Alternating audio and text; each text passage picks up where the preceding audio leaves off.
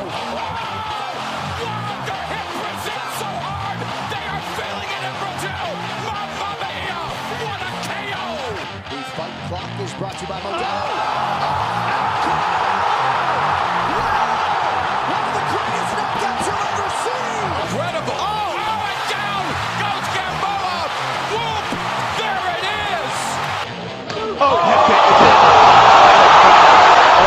Tina Shevchenko with a huge highlight tonight!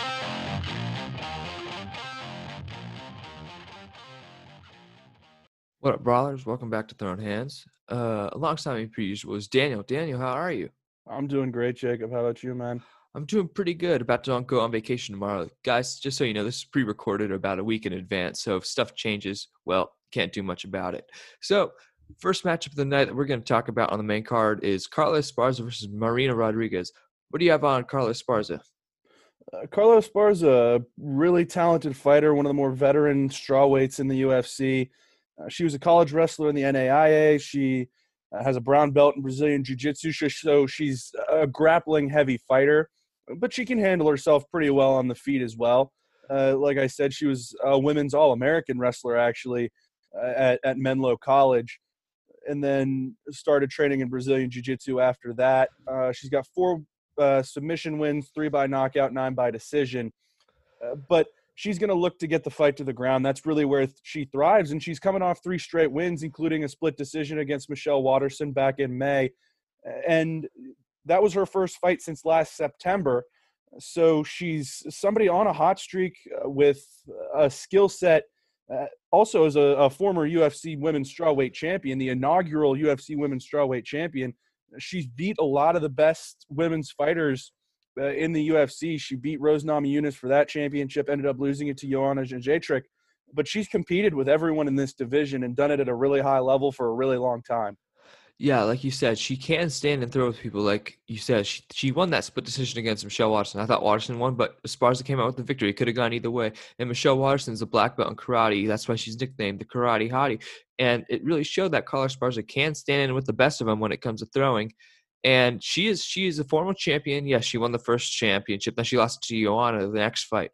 But she's a champion, and that shows in her fighting that she can compete. She's seen everything on the blue moon, man. So she knows what she's doing. And on to Marina Rodriguez, a very promising up-and-coming prospect in this division. 33 years old. Yes, she's a little on the older side, but she's very, very talented when it comes to Muay Thai. She's very, very aggressive. She's one of the most aggressive I've seen in a while, and she's very strong. She'll just throw you whenever she gets you in that Thai clinch.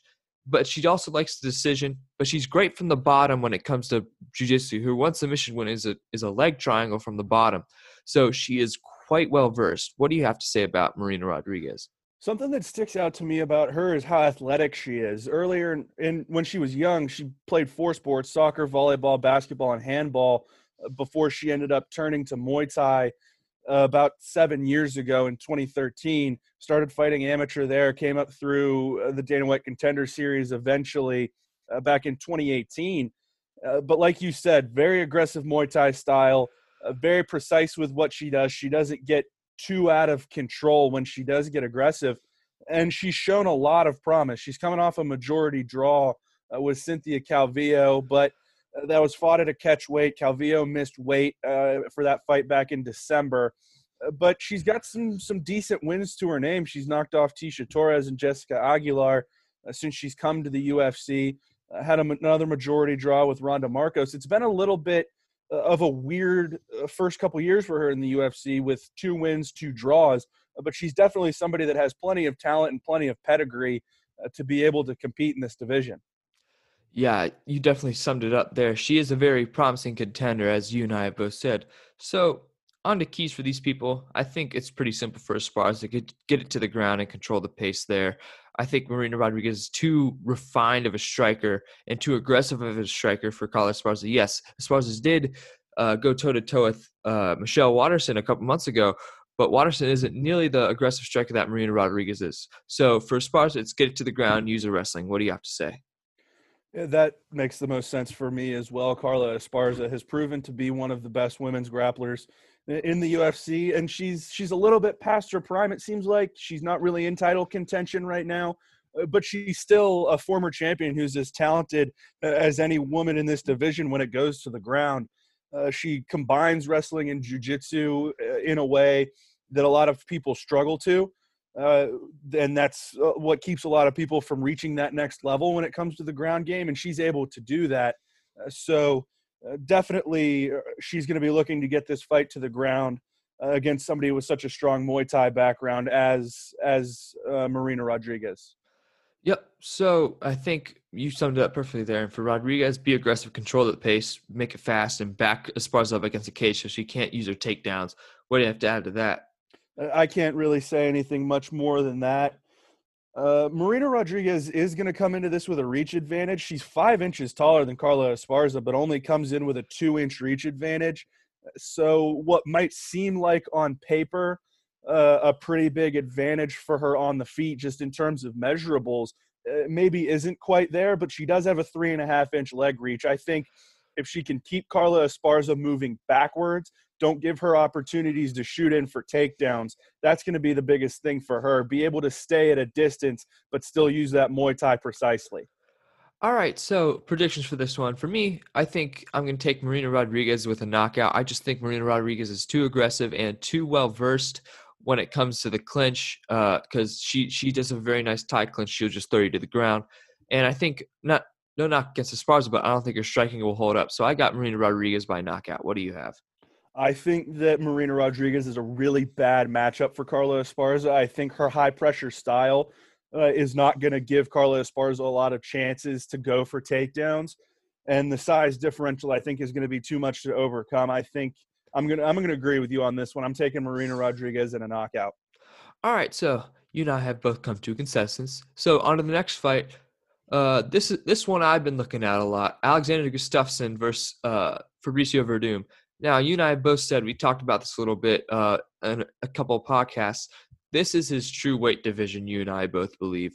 I think when he cut down to 205, he cut too much weight. He's 6'5", he's a big man, and I think he will thrive in this division. Would you agree with me on that? Absolutely. Alexander Gustafsson, I love him as a fighter, and he did a lot of great things at light heavyweight. He obviously had that duo of fights with John Jones where, I mean, he competed with the number 1 pound-for-pound fighter in the world.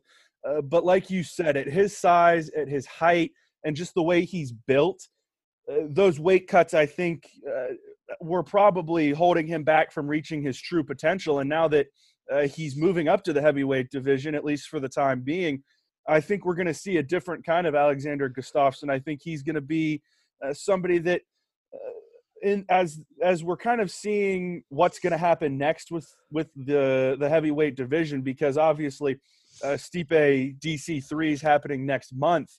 And I mean, there's conversations that no matter what happens in that fight, that title may be vacated because the winner retires. Alexander Gustafsson is stepping up into the heavyweight division, I would say, at the right time if he's looking to get quickly into title contention. Yeah, I couldn't agree with you more there, especially like you said, the heavyweight title may be vacated quite soon with DC and Stipe being up there in age. Not Stipe more or less, but he does have eye problems, and it would be in his best interest to probably retire after this fight. And Gustafsson, if he gets a win against a former champion, Fabricio Verdum, he could really show what he can do in this division and probably challenge for the title. So as a good transition, I think Alexander Gustafsson's style will match up well against Fabricio Verdum. But as the style pertains, KR has strong hands. He has very strong hands, but his wrestling is very underrated. If you saw in the John Jones fight, he took John Jones down. Well, the first one, not the second one, because that didn't go well for him. But he's a very, very underrated wrestler. And that was the first time Jones has ever been taken down in a fight. Brazilian Jiu-Jitsu purple belt, and he does have a shoot fighting background. So that kind of pertains to his wrestling. What do you have to add to that? Honestly, not a lot much more to add to that.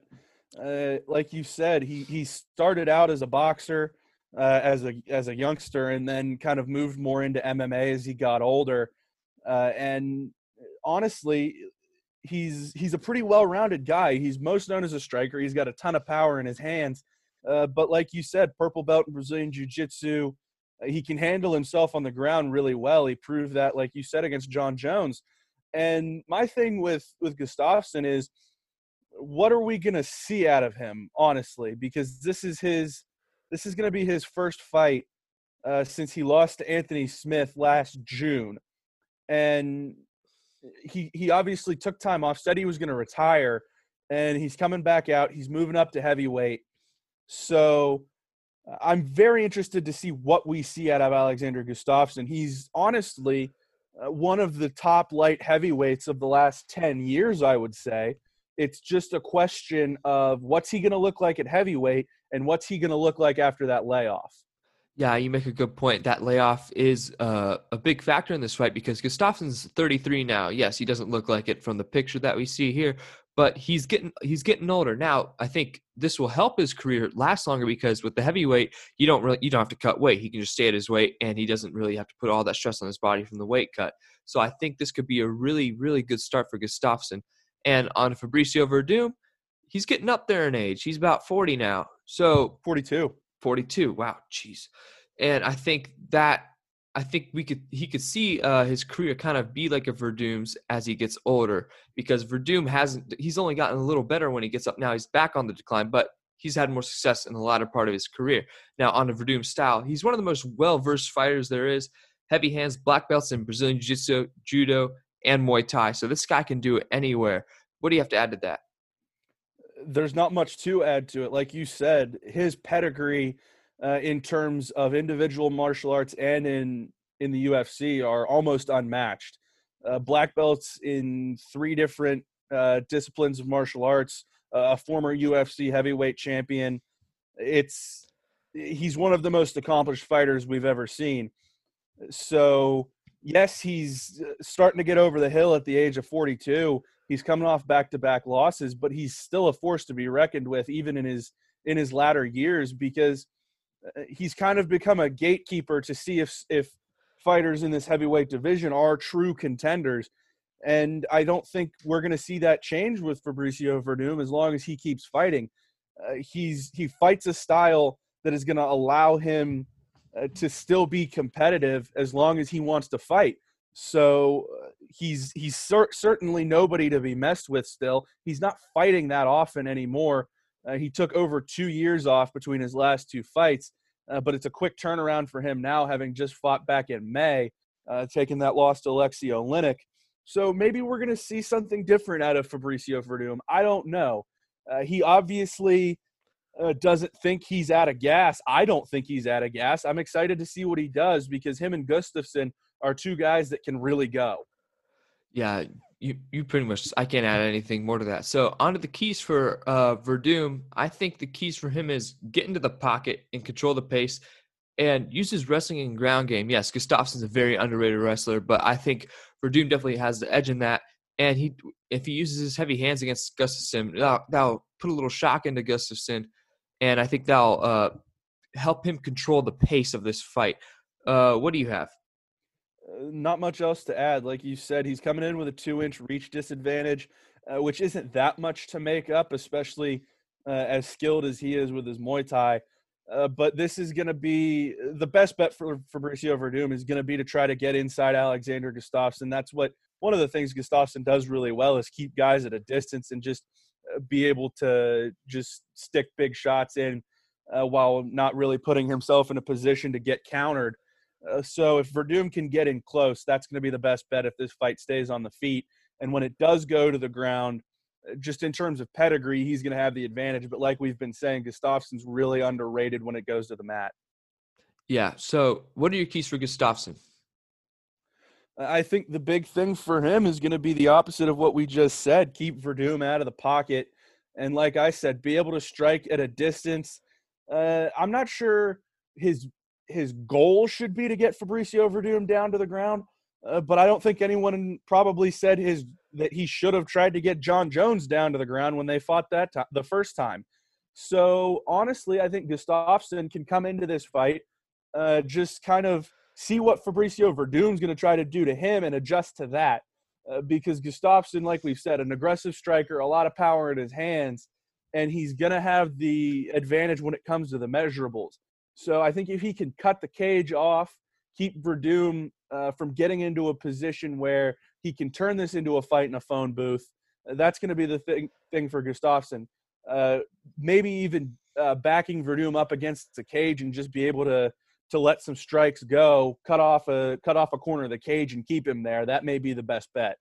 Yeah, you pretty much summed it up for me. I think he also has to use his kicks to keep Fabricio Verdum at a distance so that he doesn't get taken to the ground. And like he should do is keep his wrestling back in his back pocket. If he gets not rocked by Fabricio Verdum, he should definitely take Verdum to the ground. Like we said, Gustafsson, underrated wrestler. He can handle himself on the ground. So, what are your predictions? I'm going to take Alexander Gustafsson in this one again.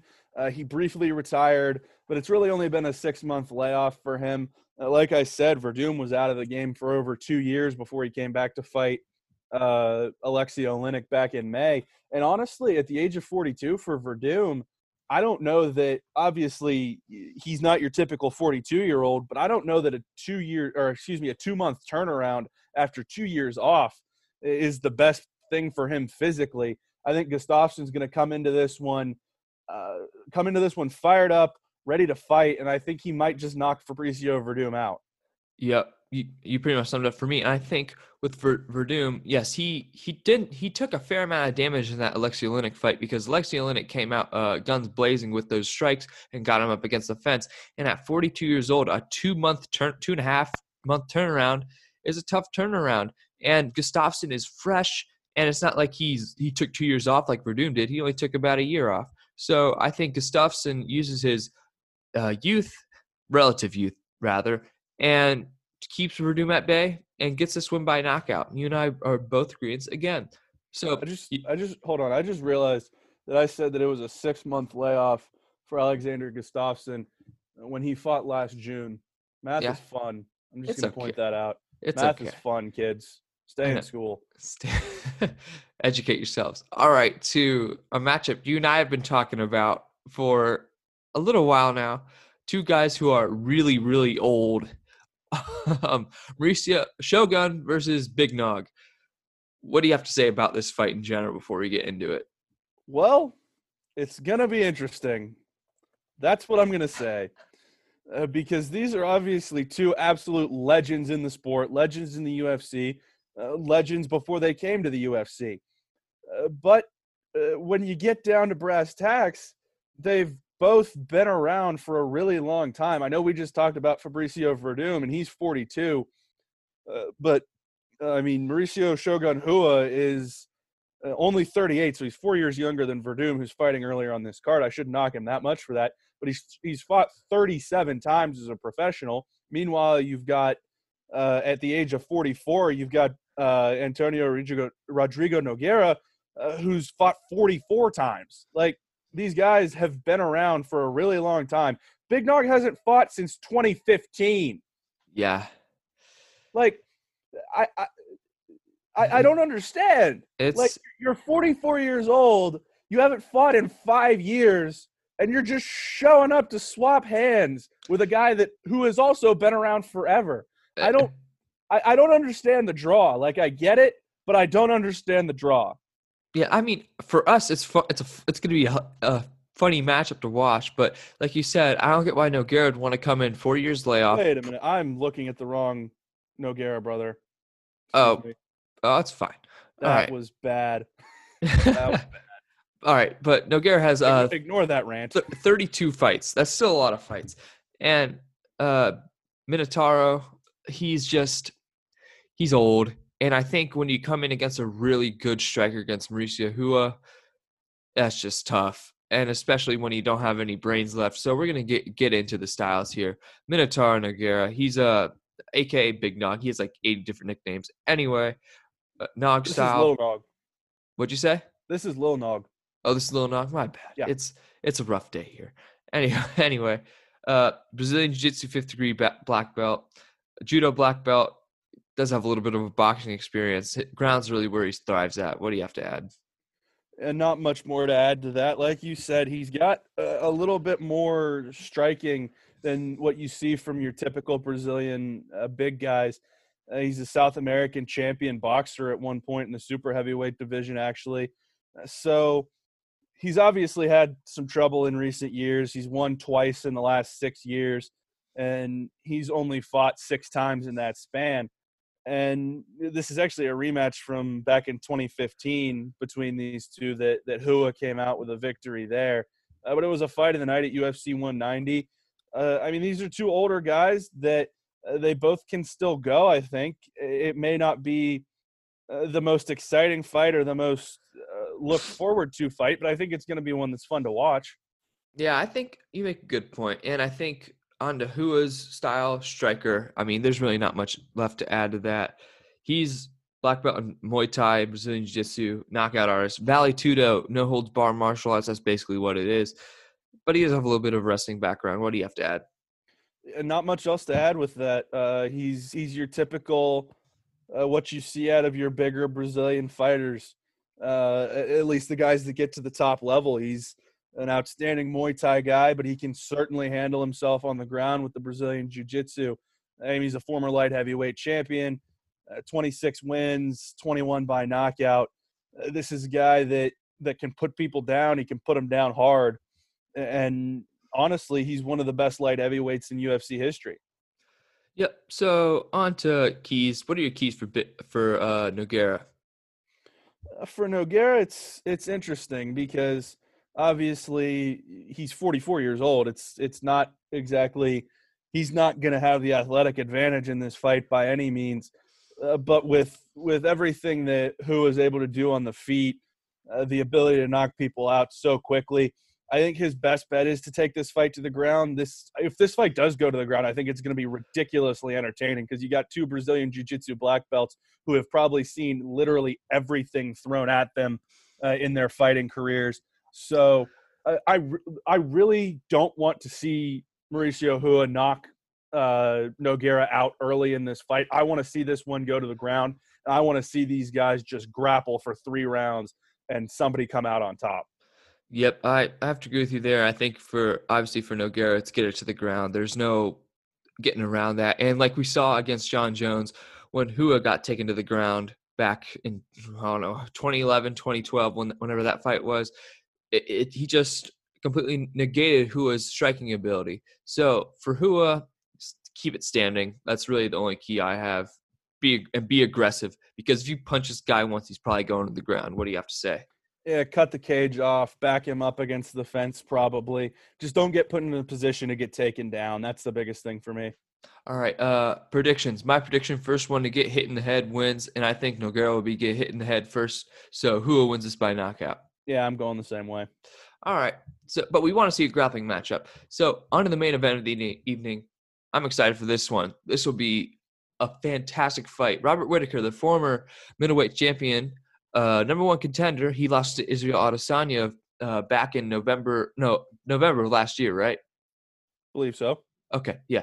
And then against Darren Till, who's coming up from welterweight as of recent. So October was that title fight, sorry. Yeah, October. Same month pretty much, man. We're tired here. Anyway, yeah. Darren Till, what do you have to say about Darren Till? I really like Darren Till. I like Darren Till moving up. He's obviously got a Muay Thai kickboxing background, but he can handle himself pretty much anywhere that it goes. 10 wins by knockout, 2 by decision, 2 by submission, and then 6 of them by decision. He's coming off a split decision win against Calvin Gastelum in his return to this middleweight division. So he's a guy with a little bit of juice behind him. I really like what he can do. He fought for the welterweight championship against Tyron Woodley while he was in that division less than 2 years ago. So he's moving divisions, but he's nothing to be messed with, even at welterweight or middleweight. Honestly, I like what Darren Till brings to the table. His Muay Thai is his calling card, and he can put people down in a hurry. So I really like what he brings. Yeah, I like what he brings too. He does have that striking background. He lived in Brazil 3 years to learn how to grapple, and he's just very, very refined at what he does and super aggressive. So I think I'd like to see him win this fight so he can see an Adesanya matchup. But for Robbie Whittaker, he's a wrestler, grappler. He's pretty diverse too. He has very powerful yet unrefined striking. And Brazilian Jiu-Jitsu brown belt, karate, he does have a karate black belt. That's true. But in diverse finishing, I've gone over that before. What do you have to add? I mean, Robert Whitaker, his reputation kind of precedes itself. I mean, he's Bobby Knuckles. He beats people up. Like, that's what he does. That's what he's always done. And like you said, he's a really diverse fighter. You mentioned he has a karate black belt. He's got a brown belt in Brazilian Jiu-Jitsu and a black belt in Hapkido. So this guy can do it on the feet. And if he gets you to the ground, he's going to mess you up. And I really like Robert Whitaker. I'm excited to see him get back out there. And while I love Darren Till and I want to see Darren Till be an outstanding contender in this division, I really, really, really want to see Robert Whitaker fight for the middleweight title again, because I think another fight between him and Adesanya is fireworks. Yep. Can't say much more there. All right, into keys. Darren Till, be aggressive, keep it standing. I think that's really what it goes down to. Control the pace for sure, and get Whitaker up against the cage so he can't do his takedowns. What do you have to add? Yeah, I think Till's going to have to probably – these guys match up pretty well in terms of measurables, in terms of reach and height and that kind of stuff. So for Darren Till, with such a Muay Thai heavy style, it's going to be something to watch if he can keep Robert Whitaker from getting in super tight on him, because that's where Whitaker kind of thrives, is when he can just start caving your face in with just wild strikes. And Till is going to be a lot more of a precise striker. So I think the more he can use that kickboxing part of his game, the more successful he's going to be, because he does not want to just turn this into a boxing match with Robert Whitaker.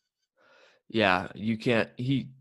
Robbie Whitaker can't get into a boxing match with this dude, in my opinion. I think for the keys for Robert Whitaker is he can't stand and throw. There's no question you can do that. He did it against Adesanya for a period of time, and he did it against Yoel Romero. That fight never really went to the ground. So for Robbie Whitaker, I think his best interest is to take it to the ground. But if he sees an opportunity on the feet, he should just grab it and go with it. Slow it down a little bit too, because Till's pretty aggressive. What do you have to say?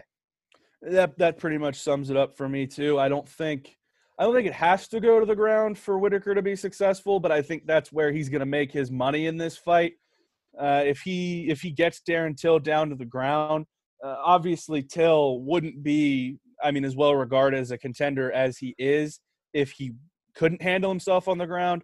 But he doesn't have a ton of pedigree when it comes to that. He's got a purple belt in Lucha Libre, but other than that, he's obviously in the UFC, so he can handle it once the fight hits the mat. But Robert Whitaker is going to have him outclassed there, considering his Hapkido black belt and his Brazilian Jiu-Jitsu brown belt, plus what we've seen him do to people already in the UFC, once with submissions and that kind of stuff. So for Robert Whitaker, he's gonna have his best opportunities to finish this fight when it goes to the ground. I don't know that he can knock Darren Till out, but I think he can still pull out a decision win if it stays standing. Yeah, I have to agree with you there. So, predictions for this fight. What's your prediction? I am going to take my man, Bobby Knuckles, Robert Whitaker, by decision. I think this one goes all the way. I'm really torn with this one because these guys match up so well. Yes, Darren Till isn't the best on the ground, but he can handle himself. And Robert Whitaker is not the best on the feet, but he can definitely handle himself. So I'm really, really torn on what to do here. So, you know what?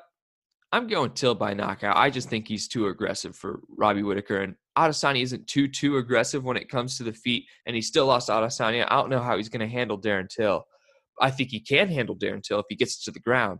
But if it doesn't go to the ground, I think Darren Till wins this by knockout. I want to go back to this Verdum-Gustafsson fight for a second. Okay. I think the win for Gustafsson's contingent on how his build is when he comes into this fight. I don't want him looking like the guy who fought Maurice Green a few weeks back. I was about to say the exact same thing.